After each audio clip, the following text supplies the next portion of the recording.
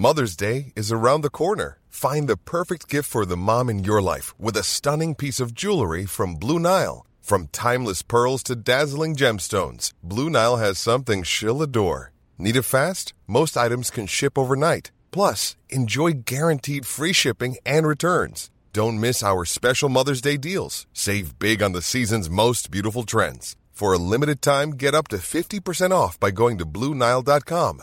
That's BlueNile.com. Quality sleep is essential. That's why the Sleep Number Smart Bed is designed for your ever-evolving sleep needs. Need a bed that's firmer or softer on either side? Helps you sleep at a comfortable temperature? Sleep Number Smart Beds let you individualize your comfort, so you sleep better together. J.D. Power ranks Sleep Number number 1 in customer satisfaction with mattresses purchased in-store. And now, save 40% on the Sleep Number Limited Edition Smart Bed for a limited time. For J.D. Power 2023 award information, visit jdpower.com/awards. Only at Sleep Number stores or sleepnumber.com.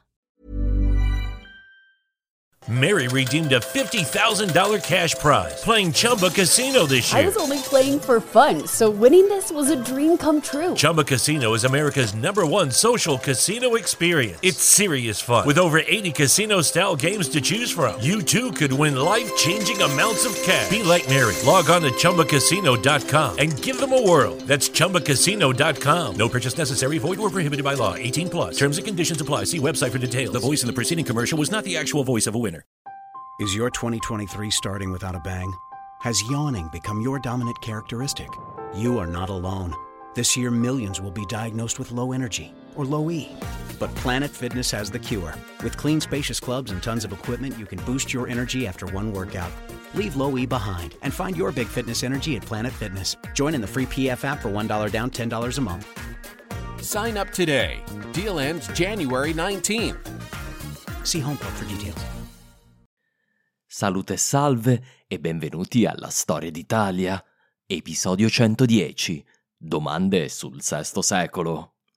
Questo episodio vi è presentato da Storytel. Storytel è uno dei più grandi servizi di streaming in abbonamento di audiolibri, podcast e ebook al mondo. Sono onorato di annunciare che ho collaborato con Storytel nella creazione di un nuovo podcast intitolato Guerre incivili, che narrerà le vicende di diverse guerre civili nella storia, le tipologie più devastanti di conflitto.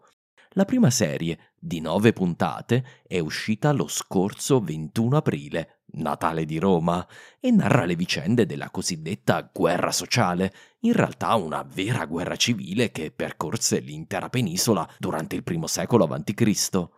Prima di Antonio Ottaviano, prima di Cesare e Pompeo, perfino prima di Mario e Silla, la guerra sociale è all'origine della caduta della Repubblica e anche della nascita di una penisola unita.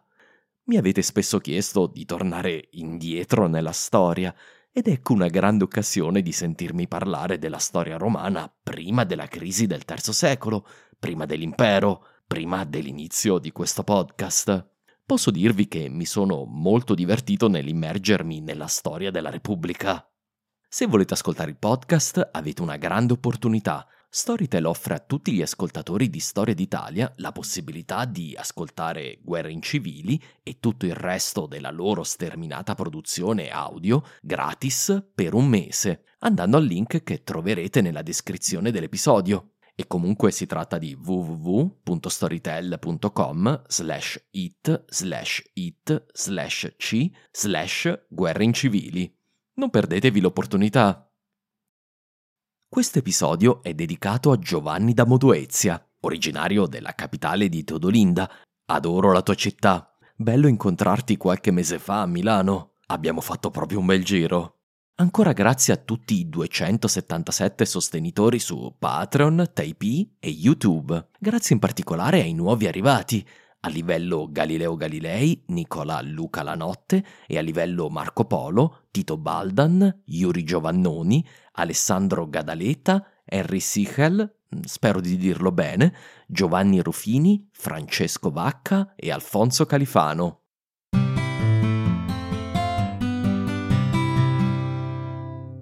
Ce l'abbiamo fatta, che ci crediate oppure no.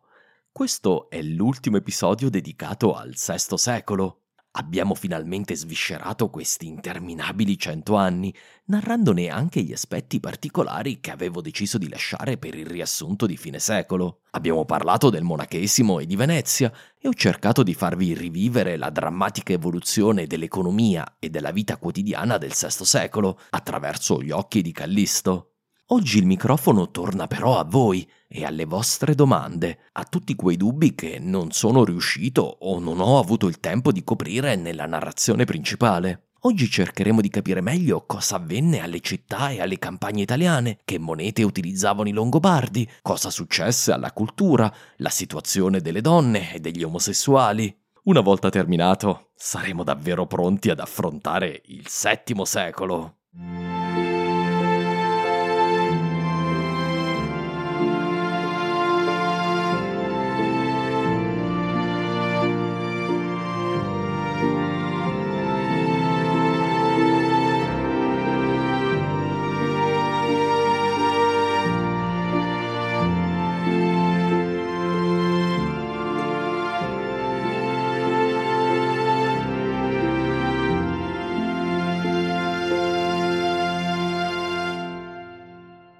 Iniziamo con la domanda di Giacomo, che chiede: quanto ha giocato l'ignoranza dei barbari in campo agricolo? La cultura economica dei Romani era basata sull'agricoltura, mentre quella dei popoli nomadi no.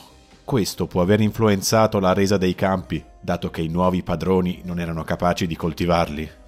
Giacomo, è un comune equivoco, ma i conquistatori dell'Occidente, i Germani, non erano nomadi, non nel senso nel quale lo erano gli Unni o gli Avari. Non vivevano vero di pastorizia, ma in generale praticavano tutti quanti l'agricoltura e l'allevamento. Certo, le classi più elevate tendevano a vivere del frutto del lavoro dei liberi poveri, degli aldi, i semiliberi e degli schiavi, ma in generale Goti, Longobardi e Franchi sopravvivevano grazie all'agricoltura. Da un punto di vista agricolo non c'erano particolari vantaggi tecnologici dei Romani, quindi l'arrivo dei Germani non causò alcun declino agricolo da quel punto di vista. A far danni alla resa agricola fu l'involuzione dell'economia italiana causata dalla guerra, dalle pestilenze e dalla frammentazione politica. Questo portò ad una scarsa manutenzione dei sistemi irrigui e delle infrastrutture che servivano ad aumentare la produttività dei terreni italiani e a garantire la distribuzione di tali prodotti. In particolare ho citato il caso degli impaludamenti in Maremma o in Pianura Padana, ma va considerato che divenne molto difficile spostare i prodotti lungo le strade romane, che mancavano di manutenzione, senza contare che l'assenza di una grande struttura politica fece diventare le transazioni sempre più locali. Va detto però che al tempo di Teodorico, all'inizio del secolo, questi fece importanti lavori di bonifica e manutenzione. Non è chi comanda in questo caso a contare per lo sviluppo, ma le condizioni. Se non ci sono soldi e manodopera per tenere il sistema in piedi, questo inevitabilmente rovinerà. Andrea Dago mi chiede: sappiamo qualcosa sulle conoscenze teoriche e sulle competenze tecniche che la nostra penisola perse in questo periodo rispetto all'età romana? Fortificazioni e infrastrutture declinarono solo per una mancanza di risorse? Oppure anche perché nella penisola non c'era più personale capace di fare manutenzione o costruirne delle nuove? Di nuovo, al tempo di Teodorico, l'impressione che mi sono fatto è che non molto del patrimonio tecnico e tecnologico dell'antichità si fosse perso. Boezio poteva costruire degli automi per i re dei Germani e le infrastrutture romane continuavano ad essere mantenute, e chi sa fare manutenzione sa anche costruire, come dimostrato più volte. Ogni volta che Teodorico ebbe bisogno di costruire un acquedotto, o una villa, o fare delle bonifiche, c'erano le competenze tecniche per farlo. Teodorico si fece anche sponsor delle professioni tecniche, destinando delle tasse e dei fondi finanziari allo stipendio dei professionisti, garantendogli una rendita fissa. Le competenze però non possono sopravvivere a lungo alla scomparsa dello Stato e dell'economia che le giustifica. Non scomparvero ovviamente dalla sera alla mattina, e ancora nel VII secolo vediamo come gli italiani siano perfettamente capaci di costruire grandi edifici, soprattutto chiese, almeno quando ne hanno i fondi e la possibilità. Eppure in generale questo avviene sempre meno spesso. Quindi sì, Il declino è una conseguenza della mancanza di risorse, anche perché la tecnica romana era sempre stata molto pratica e non legata ad una formazione specializzata come quella delle università e dei politecnici moderni. Si poteva acquisire o perdere solo con la pratica.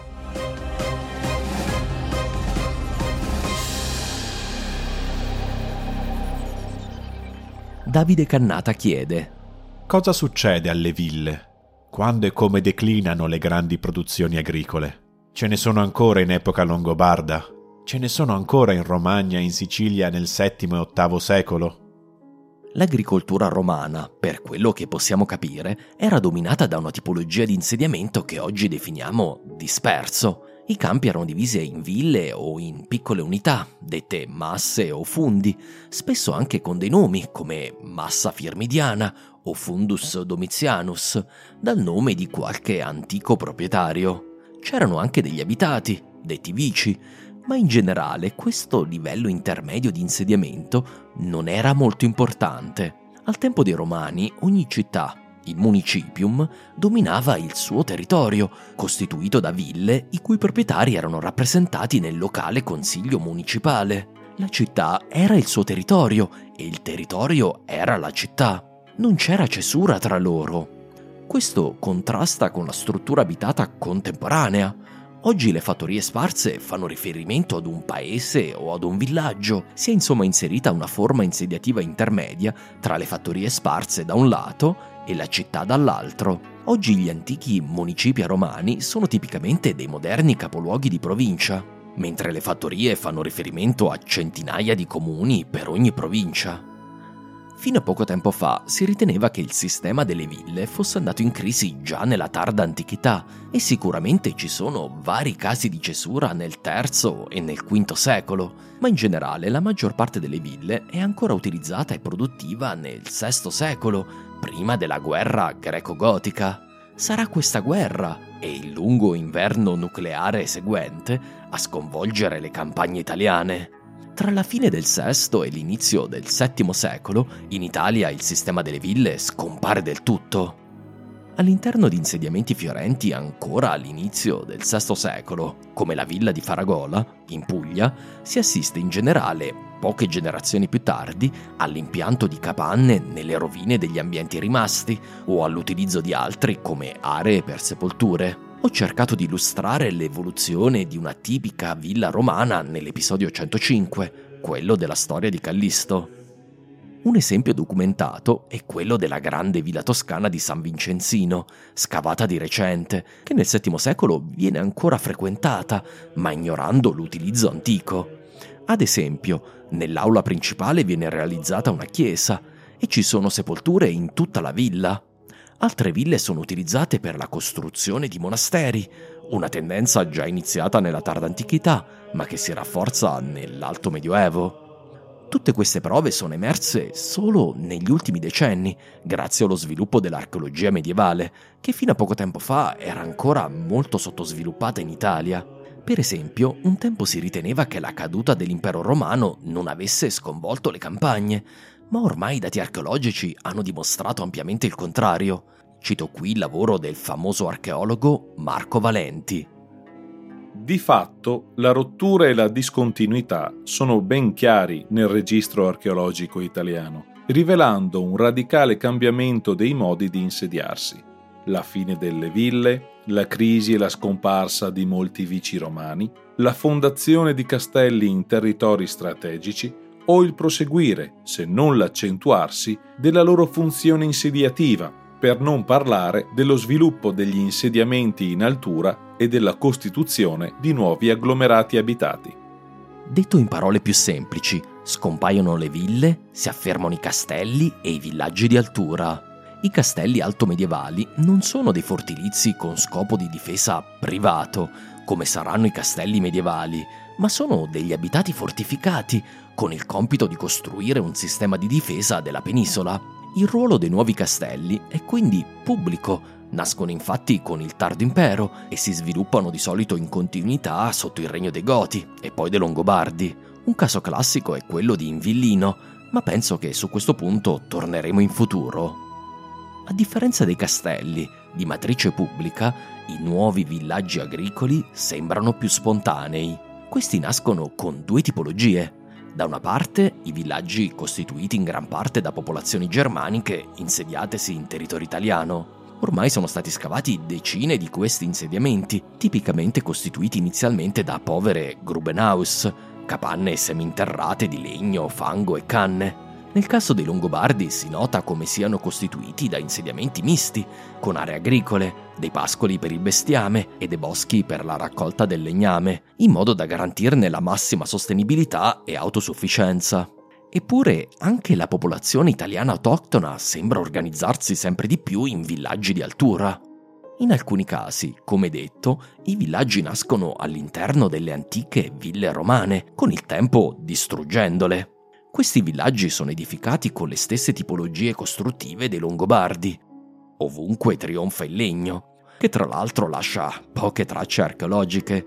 Un'altra ragione che rende difficile studiare questi insediamenti è che, nella maggior parte dei casi, sono alla base della geografia umana contemporanea. I piccoli paesi italiani, spessissimo, sono i discendenti di questi villaggi alto-medievali, molto più frequentemente che di insediamenti antichi. Con i secoli, gli abitanti hanno costruito e ricostruito sopra gli stessi terreni, sostituendo magari case in pietra agli originali di legno, obliterando le tracce dei villaggi antichi. Le ville romane che non furono invece riutilizzate in genere vengono abbandonate a fine VI secolo e finiscono coperte dalla vegetazione, divenendo quindi ritrovabili dall'archeologia.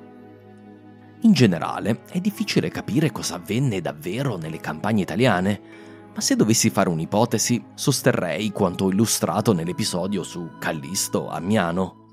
Il sistema delle grandi proprietà romane entrò in crisi durante la guerra greco-gotica.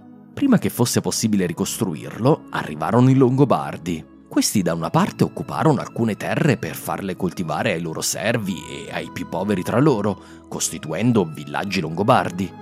In generale, non credo che questo insediamento fu però rivoluzionario. I Longobardi occuparono molti dei territori già ceduti ai Goti.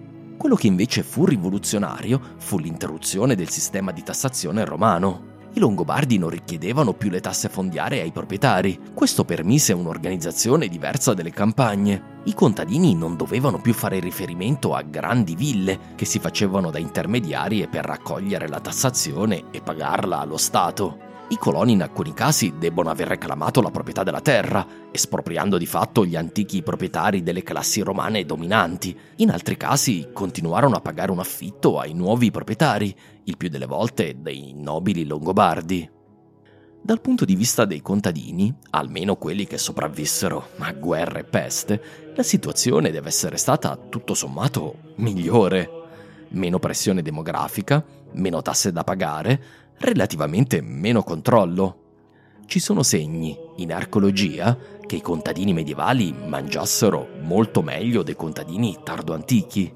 Questo per ricordare come a volte la crisi della cultura materiale, della filosofia, della cultura, dell'architettura e dell'economia può paradossalmente risultare in una minore capacità delle classi dirigenti di sfruttare le classi sociali più povere, migliorandone la qualità della vita.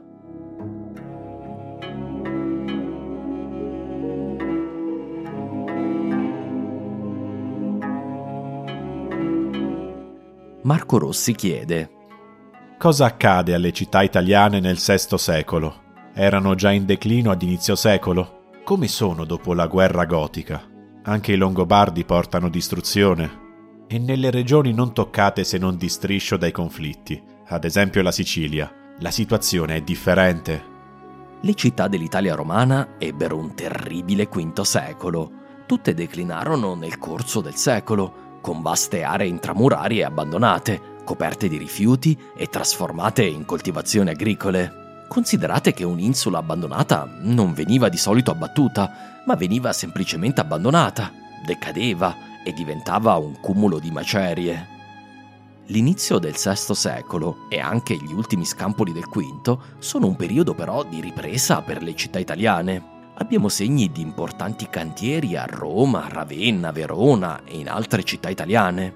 In molti casi si tratta di restauri, ma in altri abbiamo anche nuove edificazioni. Si tratta soprattutto di edifici religiosi, battisteri, chiese, monasteri. In generale però le città non recuperarono mai lo splendore del IV secolo. Il grosso del lavoro fatto in epoca teodoriciana fu di restauro e di riparazione. D'altronde l'Italia aveva ancora imponenti opere pubbliche e un numero di città decisamente inusuale per il mondo antico.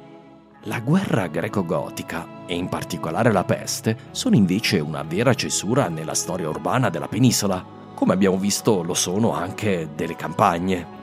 A partire dalla seconda metà del VI secolo, la popolazione delle città crolla. Quelle più piccole e periferiche tendono ad essere abbandonate.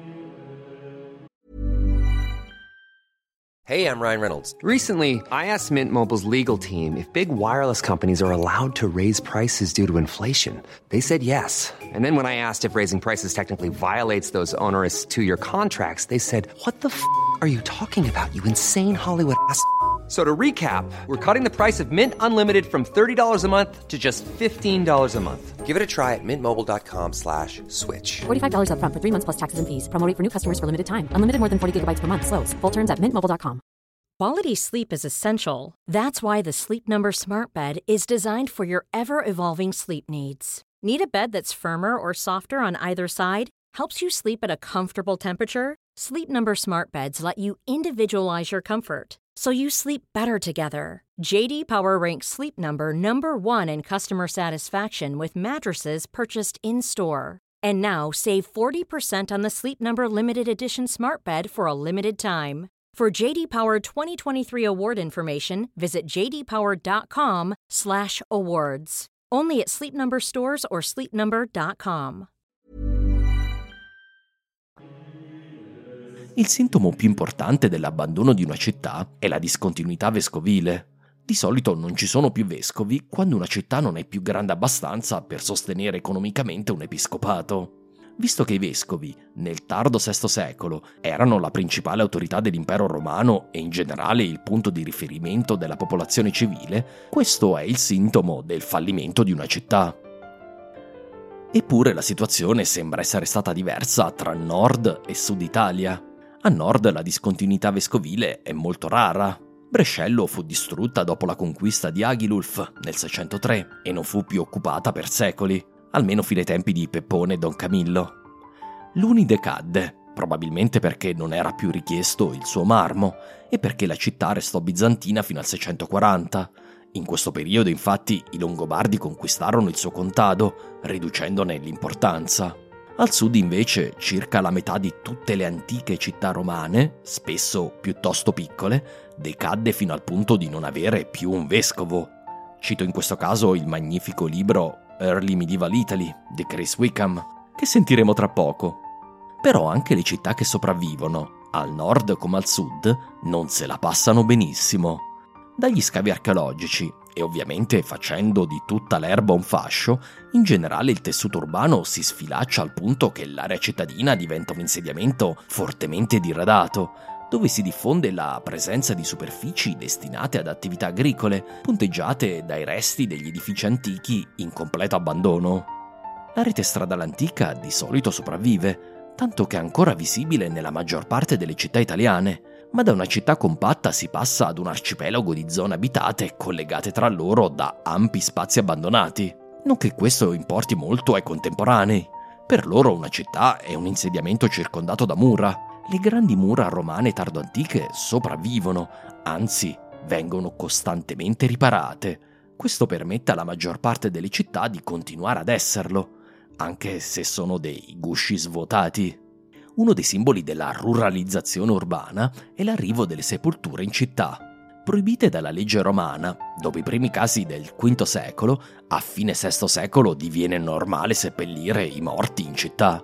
Le catacombe e i sepolcreti esterni alle mura sono usati sempre meno, mentre si affermano i cimiteri cittadini, di solito nei pressi delle chiese.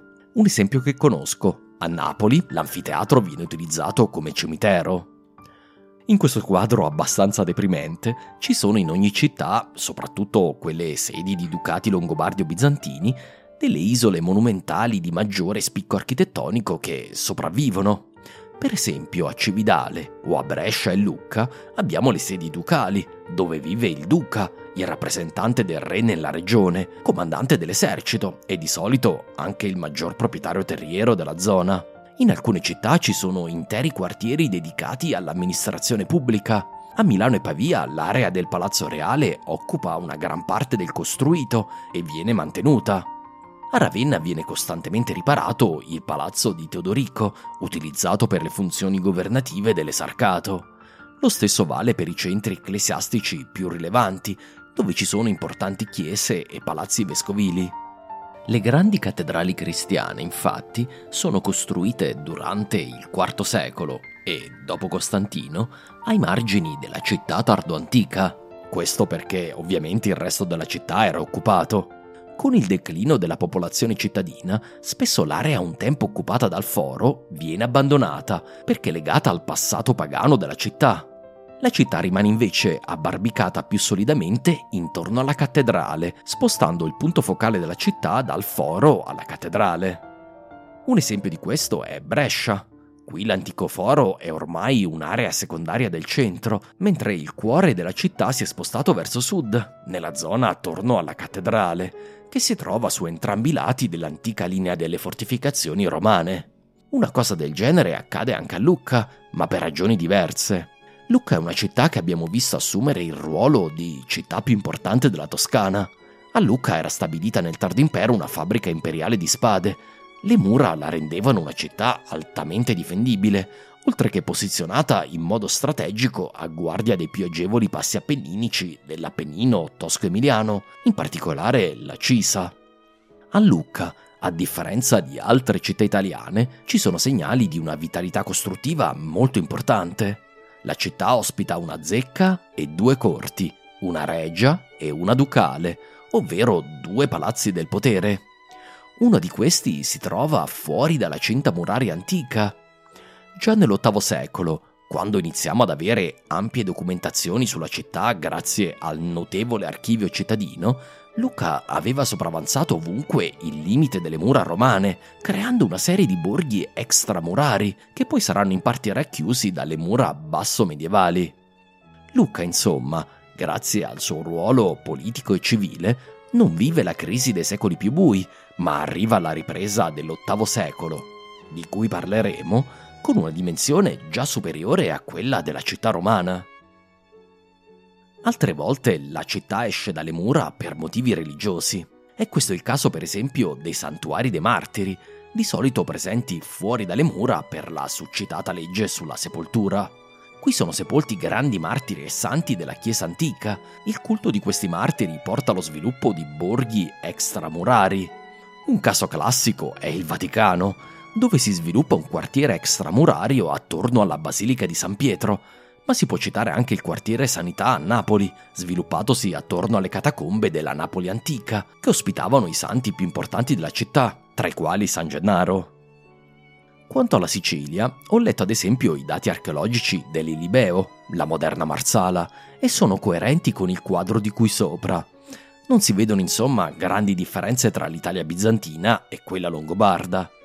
D'altronde perfino nell'impero d'Oriente le città decadono e si ruralizzano, anche se non tanto quanto quelle italiane. E questo va detto ben prima dell'arrivo degli arabi. Credo che ciò voglia dire che a disarticolare le città non fu tanto e solamente la guerra, anche se sicuramente contribuì, ma piuttosto la peste. Penso che l'Italia fu probabilmente colpita in modo più grave dalla peste, perché questa arrivò in contemporanea ad una distruttiva guerra, che ne amplificò i danni. Quanto all'invasione longobarda, per ora non si sono trovate nelle aree del nord Italia grandi esempi di discontinuità dovuti all'invasione. Il grosso del danno, come nel caso delle ville, sembra venire dal periodo della guerra greco-gotica e dalla peste, che ricordiamo però continua a colpire per secoli. Come nel caso di Lucca, ma anche di Pavia, di Benevento e di Spoleto, è anzi possibile che l'installazione di una serie di ducati longobardi portò allo sviluppo o almeno ad una maggiore prosperità relativa di alcune città.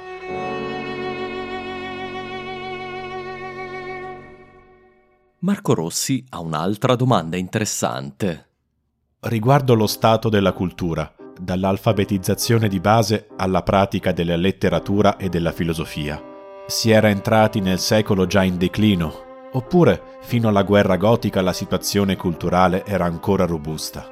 Da quanto detto nel podcast, non ti stupirà sapere che tutto sommato abbiamo molte fonti letterarie sul VI secolo, più di quante ne abbiamo per esempio riguardo di altri celebri secoli della storia romana, come il periodo da Traiano a Marco Aurelio, il II secolo, che sarà anche stato un secolo d'oro per l'impero, ma in quanto a produzione letteraria ci ha lasciato ben poco.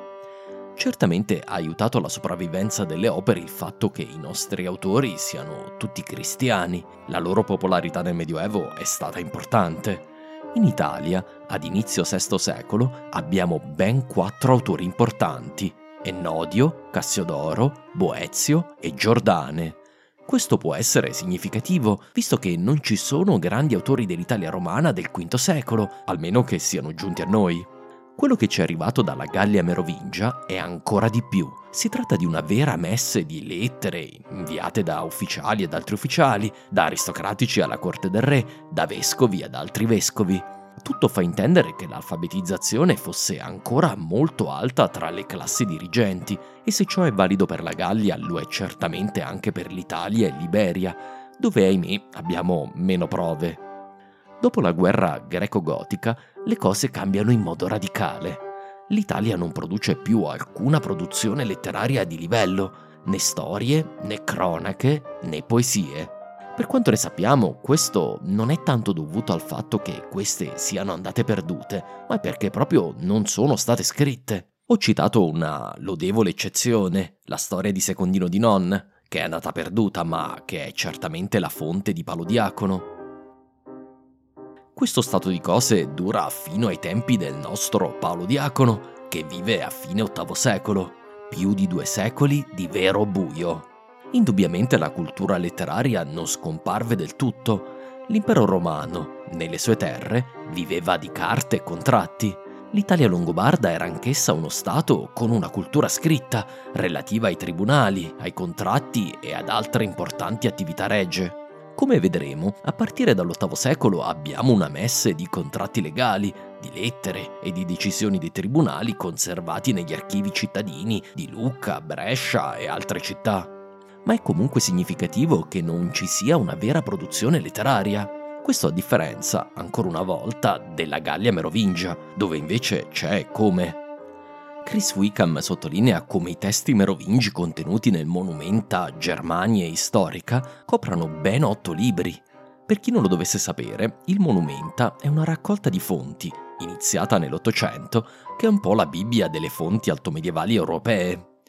Queste non riguardano solo la storia tedesca, nonostante il nome. Nel Monumenta c'è anche una sezione dedicata all'Italia, Scriptores Rerum Langobardicarum et Italicarum, che raccoglie le fonti letterarie italiane per l'Alto Medioevo. Si tratta di un solo libro, che contiene in gran parte Paolo Diacono, Agnello Ravennate, il Liber Pontificalis e le lettere di Gregorio Magno, e questo per quanto riguarda l'intero tardo VI, VII e VIII secolo. Davvero poco.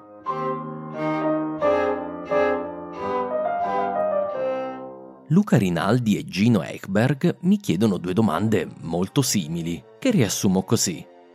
Qual è stata la formula vincente della superpotenza franca?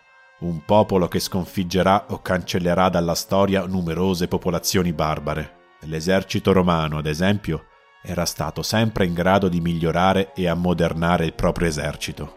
I Franchi avevano ereditato tutto questo? Come sostenete, le guerre dell'antichità e del Medioevo si sono quasi sempre combattute con armi comparabili. Raramente dei vantaggi tecnologici, come l'arco degli Unni, possono provvisoriamente cambiare le carte in tavola, ma in generale sono effetti di breve periodo. Il grosso delle guerre medievali e l'equilibrio di potere si basa su fattori che non hanno nulla a che vedere con la potenza dell'esercito. I Franchi avevano una compagine statale vasta e con una popolazione agricola enormemente più numerosa dei loro vicini. Inoltre avevano raggiunto un ottimo livello di fusione tra l'elemento germanico e quello romano, grazie alla loro anticipata conversione al cattolicesimo. D'altronde la Gallia era sempre stato uno dei 2 centri focali dell'Occidente era destino che chiunque unificasse la Gallia avesse ottime chance di ricostruire un grande potere in Occidente, posto che non ci fosse un corrispondente rivale in Italia, l'altra importante area dell'Occidente. Fu quindi per me la distruzione del regno di Teodorico a permettere, in ultima istanza, l'espansione dei Franchi, rimuovendo l'unico potenziale rivale.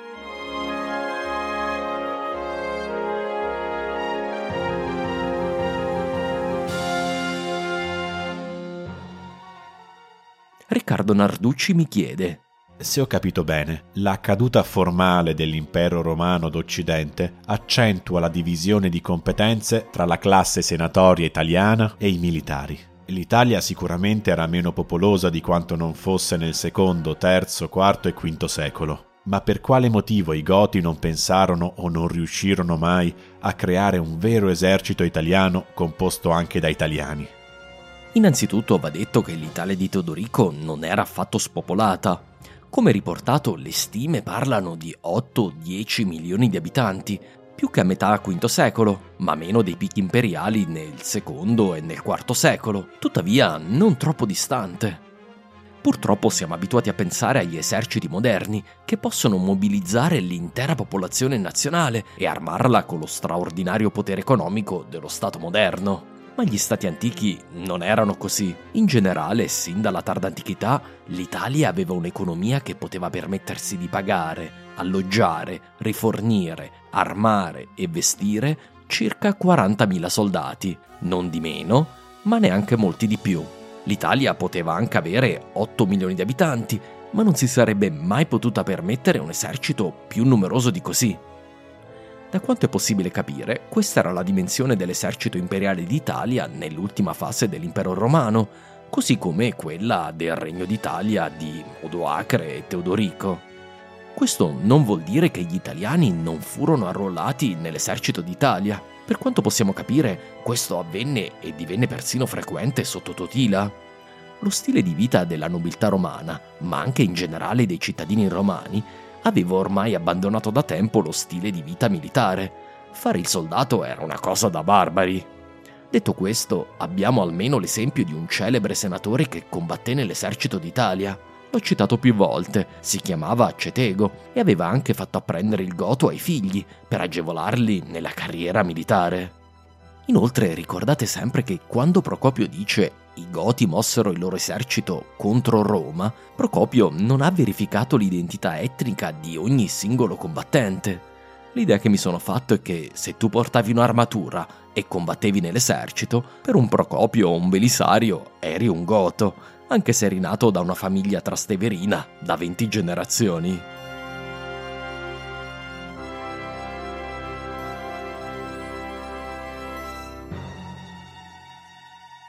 Vittorio De Marchi mi fa una domanda che gli è venuta in mente giocando a Rome Total War. Gran gioco, come sai sono un estimatore. Se Belisario avesse davvero accettato la porpora occidentale, unendo i suoi bucellari a quello che rimaneva della potenza gotica, avrebbe potuto ricostruire, almeno in Italia, un impero stabile, oppure sarebbe stato annichilito da Giustiniano? Vittorio, temo sia impossibile rispondere, però credo proprio che Giustiniano avrebbe inviato una spedizione Narsete contro un Belisario imperatore. La questione interessante è: avrebbe avuto successo? Non saprei. Sospetto che Belisario avrebbe avuto più chance di resistere rispetto a Totila e probabilmente Giustiniano, per la rabbia, avrebbe colpito troppo presto. E una volta morto Giustiniano, non credo che altri imperatori avrebbero avuto alcun interesse ad una guerra in Italia. Chissà, magari Belisario o i suoi successori sarebbero infine stati riconosciuti come legittimi imperatori dell'Occidente. Ritengo questo scenario comunque abbastanza improbabile, seppur affascinante. Enrico Cavallo chiede: quale moneta utilizzavano i Longobardi? La moneta, nel mondo mediterraneo, restava fortemente influenzata dal conio dell'impero romano. In quest'epoca abbiamo 2 monete d'oro, che portavano di solito l'effigie dell'imperatore anche quando erano coniate dai regni romano-germanici, uno dei tanti simboli della perdurante supremazia economica ed ideologica dell'impero. Queste monete sono il solido e il tremisse, che vale 1/3 di solido. I Longobardi tipicamente coniavano solo tremissi, di solito con l'effigie di vecchi imperatori, come Anastasio, Giustiniano e Maurizio, questo anche molti decenni dopo la loro morte. I tremissi erano più agevoli da utilizzare per le transazioni monetarie, ma restavano di valore molto alto, utili solo per l'acquisto di beni di alto valore. Quanto alle monete d'argento e di bronzo, più utili per le transazioni quotidiane, queste erano prodotte in generale dalla zecca di Ravenna o da quella di Costantinopoli e circolavano anche sul territorio del Regno Longobardo, anche se il loro utilizzo crolla dopo la guerra greco-gotica. Il mancato conio di queste monete in territorio longobardo sottolinea come l'economia italiana si fosse ormai talmente localizzata da non necessitare più di molte transazioni monetarie. La maggior parte delle persone vivevano del frutto della terra e potevano ottenere il resto con il baratto. La fine del sistema di tassazione imperiale rimosse uno dei potenti incentivi a mantenere un'economia su base monetaria. Un tempo era lo Stato a richiedere le tasse in moneta, quindi un gran numero di persone, anche se non tutti, dovevano trovare il modo di procurarsi delle monete sul mercato. Ora questo potente incentivo era stato rimosso dal nuovo Stato longobardo, che non tassava più la rendita fondiaria, ma ricavava il necessario per il suo sostentamento dalle rendite garantite dalle proprietà statali. Le cose, come vedremo, cambieranno solo nella seconda metà del VII secolo, quando i Longobardi inizieranno a coniare monete d'argento con l'effigie dei loro re. Allora dovremo tornare a parlare di questo argomento. Per Granat mi chiede: da quanto ne so, i romani sono conosciuti come in generale un popolo misogino. È vero oppure no? Pensi che la situazione femminile cambi durante il VI secolo? I barbari erano meno misogini? In generale la civiltà romana non era particolarmente misogina, non più di quanto siano state la maggior parte delle civiltà fino a più o meno la metà del Novecento. Le romane erano considerate delle cittadine, anche se senza diritto di voto. Se le leggi ancestrali dei romani mettevano le donne sotto l'autorità assoluta prima del padre e poi del marito, l'evoluzione della società romana nel corso di più di un millennio cambiò tutto questo. Già dalla Media Repubblica in poi, le donne si sposavano con quello che oggi definiremmo una separazione dei beni, ovvero mantenevano la dote, spesso potevano anche continuare ad acquisire proprietà al loro nome. Potevano divorziare anche di loro iniziativa, riprendendosi la dote e lasciando la casa del marito, un diritto che le donne italiane acquisiranno solo negli anni 70 del Novecento. Le donne inoltre ereditavano le proprietà dei mariti. La mortalità femminile era molto alta a causa della spaventosa mortalità durante il parto, ma se una donna sopravviveva alla sala da parto, di solito viveva più a lungo del marito, ereditando una parte delle sue proprietà e potendone poi disporre a piacimento. Non era questo il caso della donna presso i Germani. Nella legge germanica la donna era sempre sotto la tutela legale del parente maschio più prossimo. La legge romana inoltre difendeva le donne da qualunque abuso da parte del marito. Ovviamente, come tutte le leggi, anche oggi, la sua applicazione non deve essere stata sempre efficace, ma c'era un meccanismo legale che le donne potevano usare per evitare di essere abusate, e questo non è scontato. Da quanto è possibile capire dalle fonti, al tempo di Giustiniano le donne avevano acquisito anche un ruolo molto importante come manager degli affari. Erano soprattutto le donne a gestire non solo le questioni domestiche, ma anche le attività economiche delle aziende agricole o delle botteghe. Il cristianesimo in generale migliorò ulteriormente la condizione femminile. Le donne erano state al centro della transizione dell'impero al cristianesimo. Donne erano molte dei leader della primitiva chiesa cristiana. Le donne furono le sponsor del monachesimo. Molte donne erano venerate come martiri e sante. Maria era stata elevata ad uno status quasi paritetico con quello di Gesù. Maria Theotokos, Madre di Dio, era un appellativo che Nestorio aveva combattuto, ma che si era infine imposto. Nella legislazione di Giustiniano non c'è più traccia di alcuna tutela legale del marito sulla moglie. Una legge proibisce perfino ai padri di diminuire più del 25% la quota di eredità spettante alle figlie, in modo da impedire di disereditarle. Va detto però che tutto quello che ho detto valeva solo per le donne libere. Le schiave e gli schiavi in generale non avevano nessuna di queste tutele legali. Non vorrei inoltre dare l'impressione che le donne nell'antica Roma non fossero discriminate o avessero una sorta di parità con gli uomini. Penso di aver spiegato chiaramente nel podcast che questo non è assolutamente vero, però ci tenevo anche a relativizzare la condizione femminile nell'impero romano rispetto anche alla condizione femminile nei secoli seguenti o nelle società seguenti, anche se va detto che anche la condizione femminile durante il Medioevo vi stupirà, vedrete. Detto questo, nella sfera pubblica le donne non avevano alcuna voce. Non potevano ricoprire cariche formali, non potevano difendersi direttamente nelle corti, senza l'ausilio di avvocati uomini, anche se abbiamo diversi casi in cui questo avvenne comunque. Ovviamente non poter gestire il potere formalmente non impediva loro di gestirlo comunque informalmente. Basti citare il caso di Amalasunta o di Teodora. Il cristianesimo offre infine, e questo non può essere negato, anche un'alternativa alle donne che non fosse la vita domestica, ovvero la possibilità di una vita ascetica. Nell'antica Roma questa possibilità era aperta solo alle vestali, ma nella prima epoca cristiana si affermarono i monasteri femminili, dove le donne potevano vivere una vita comunale, con molti limiti, ma pur sempre completamente indipendente da mariti e padri. Dove il cristianesimo peggiorò la condizione femminile, in modo determinante e ahimè con terribili conseguenze future, è nella colpevolizzazione dell'atto sessuale. Se il sesso è qualcosa di disdicevole, di peccaminoso, allora è il corpo femminile ad essere colpevolizzato, almeno dal punto di vista degli scrittori e dei legislatori maschi. Nella tarda antichità non abbiamo ancora gli effetti più perniciosi di questa evoluzione, ma i semi erano stati gettati. La seconda parte della domanda di Per riguardava la condizione degli omosessuali.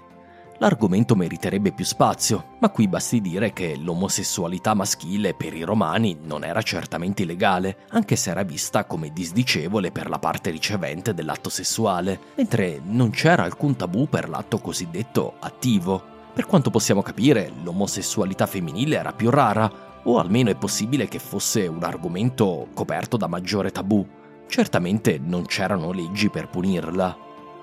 Anche gli uomini che i romani consideravano deviati o discutibili, ovvero le parti riceventi di un atto omosessuale, avevano lo stesso diritto di altri uomini liberi a non sottoporre il proprio corpo a sesso forzato. Lo stupratore era condannato alla pena di morte, pena molto severa e molto rara nel diritto romano. Purtroppo questa garanzia legale non si estendeva agli schiavi, considerati proprietà dei padroni e privi di ogni protezione. Il cristianesimo migliorerà di molto la situazione degli schiavi su questo fronte, ma peggiorerà la condizione legale degli omosessuali.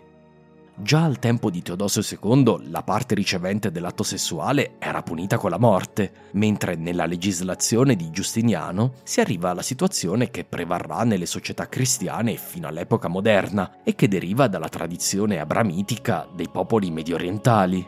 Entrambi i partner di una relazione omosessuale sono puniti con la morte. Edoardo da Londra mi chiede: ho una curiosità più linguistica che storica. A noi sono arrivate scarsissime testimonianze della lingua parlata dagli Ostrogoti, Visigoti, Franchi, eccetera. Eppure ci sono evidenze di intensi rapporti diplomatici fra di loro e con l'impero. Per cui mi chiedo quale fosse la lingua diplomatica di allora. Il latino era una sorta di lingua franca anche fra le popolazioni barbariche, oppure venivano già usate le lingue germaniche? Una volta nell'impero i germani appresero rapidamente il latino perché era utile per commerciare con i romani, per negoziare con i romani, per servire nell'esercito dei romani. Anche quando Goti, Franchi e Longobardi arrivarono a conquistare pezzi dell'Occidente, la stragrande maggioranza delle transazioni e delle negoziazioni quotidiane avvenivano con letterati e con il popolo minuto, che parlava latino. A questo si aggiunga che le lingue germaniche non avevano una vera tradizione letteraria, a parte forse il goto, che fu però utilizzato, per quanto ne sappiamo, solo per tradurre la Bibbia. Quindi qualunque lettera, qualunque decisione governativa, qualunque documento, testamento, contratto veniva scritto in latino. Quindi il latino restò per tutto l'Alto Medioevo e ancora per molti secoli dopo la vera lingua franca di tutto l'Occidente post-romano. Tutti parlavano e scrivevano in latino, tutta la civiltà scritta dei regni romano-germanici era in latino, ma anche il popolo minuto parlava latino. A fine VI secolo non è dato sapere quanto ancora i Franchi o i Goti parlassero la loro lingua, probabilmente un po', ma la maggior parte già utilizzava quotidianamente il latino. Quindi in realtà i Germani del VI secolo parlavano più latino, non meno dei loro nonni.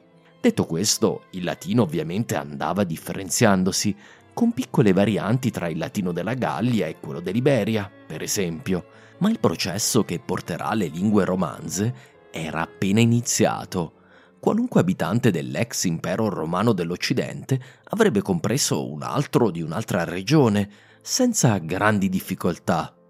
Il latino, in questa epoca, è vivo, vegeto e gode di ottima salute. Infine 10 Orsi va alla ricerca di una sintesi. Di tutti i secoli che sono più vicini a noi, abbiamo la tendenza a sintetizzarli in 2 o 3 aggettivi.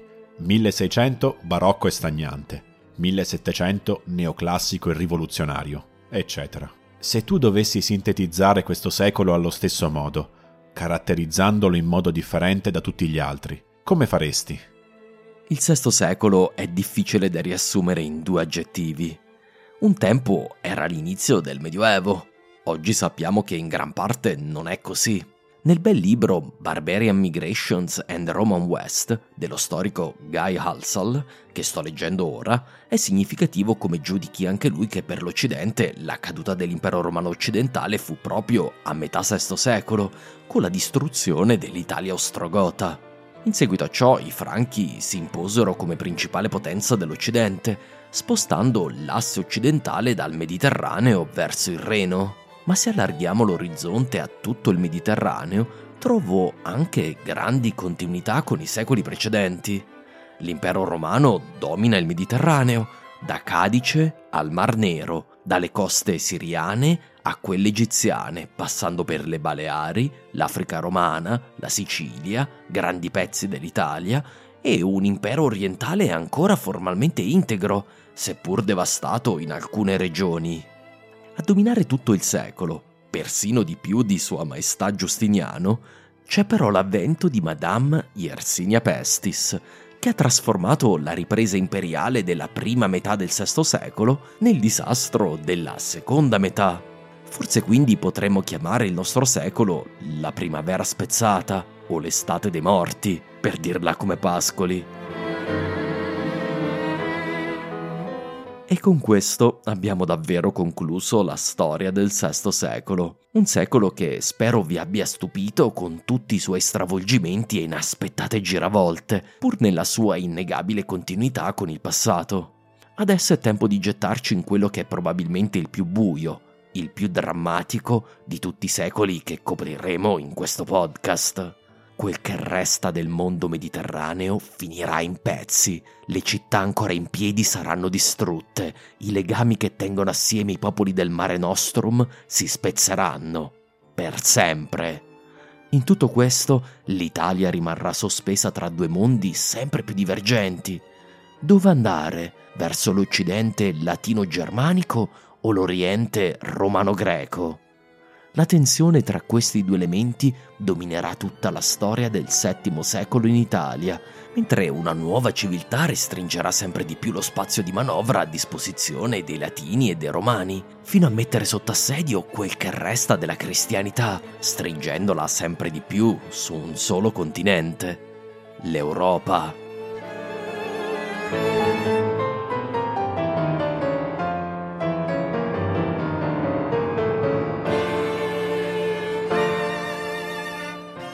Vi lascio, come nei secoli precedenti, con un grande pezzo di musica classica, suonato da Eugene e Larissa Cherkasov, i miei amati suoceri russo-americani, che ringrazio. Abbiamo pensato assieme a quale pezzo utilizzare e ci è parso che il quartetto per pianoforte a archi di Gustav Mahler potesse riassumere il senso di questo secolo. Al prossimo episodio!